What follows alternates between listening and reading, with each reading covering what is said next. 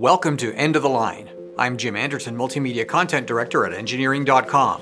On today's episode, why shipbuilding is key to post-COVID supply chains.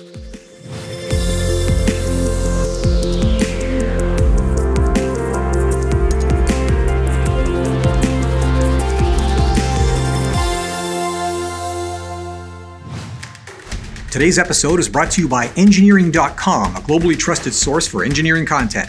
Check out this and many other exclusive videos for the engineering professional found only on Engineering.com TV today.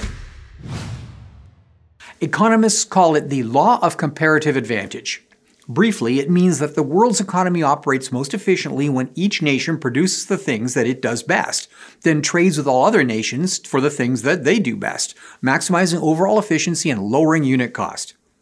Now, it intuitively makes sense, and it seemed to be working pretty well at lowering the cost of things like consumer durables, at least until COVID-19.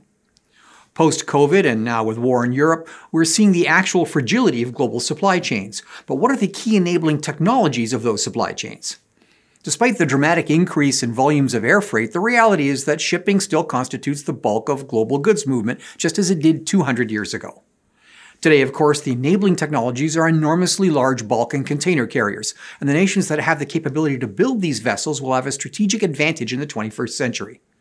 Now, the U.S. Department of Defense certainly thinks so and has prepared an infographic summary of their assessment of that risk to U.S. national security from the abandonment of this critical industrial capability. Now, according to the DoD, the U.S. now operates only 4 active shipyards, and 97% of all U.S. imports are delivered by foreign ships. Now contrast this with the People's Republic of China. In 2019, 1 out of 3 of all the world's vessels were built in China. 96% of the world's shipping containers are made there. 80% of all the cranes used to unload those containers are also made in China. And 7 out of the 10 busiest seaports in the world are in China. The global shipbuilding industry is a $150 billion a year enterprise, about 14 times the size of the orbital space launcher market, but it receives very little attention, despite its importance. Now, according to the Department of Defense, China's domination of the critical machines that transport global goods is part of an overall Chinese goal to constrain the United States and become the commercial center of gravity in the world. Of course, Beijing describes the growth as the natural outcome of peaceful world trade, not a strategy to limit U.S. influence in the world.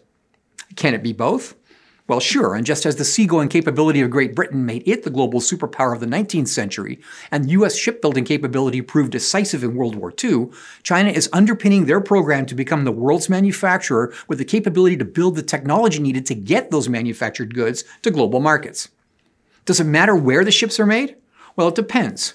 The assumption that European natural gas supplies disrupted by Russian sanctions can be made good with U.S. ship-delivered LNG looks doubtful with the number of vessels available. And with only 4 active shipyards in the U.S., it looks equally doubtful to me that even a crash program could build enough vessels fast enough to replace Russian gas with LNG, at least in time to affect the outcome of the war in Ukraine. The U.S. manufactures approximately half the world's heavy commercial aircraft, yet has decided that shipbuilding is not a strategic capability necessary to maintain U.S. competitiveness in world markets. Now, is this a mistake? Well, I think so, and I suspect that the major reason is political. Building cargo vessels is simply not as sexy as fabricating integrated circuits or writing code or building rockets. It feels like old technology. It isn't, and it's a vital capability for any export-reliant nation. Now, Japan and later South Korea started their industrial development in the 20th century on a technological base founded in shipbuilding. That capability later served them well when those nations became global exporters of consumer goods.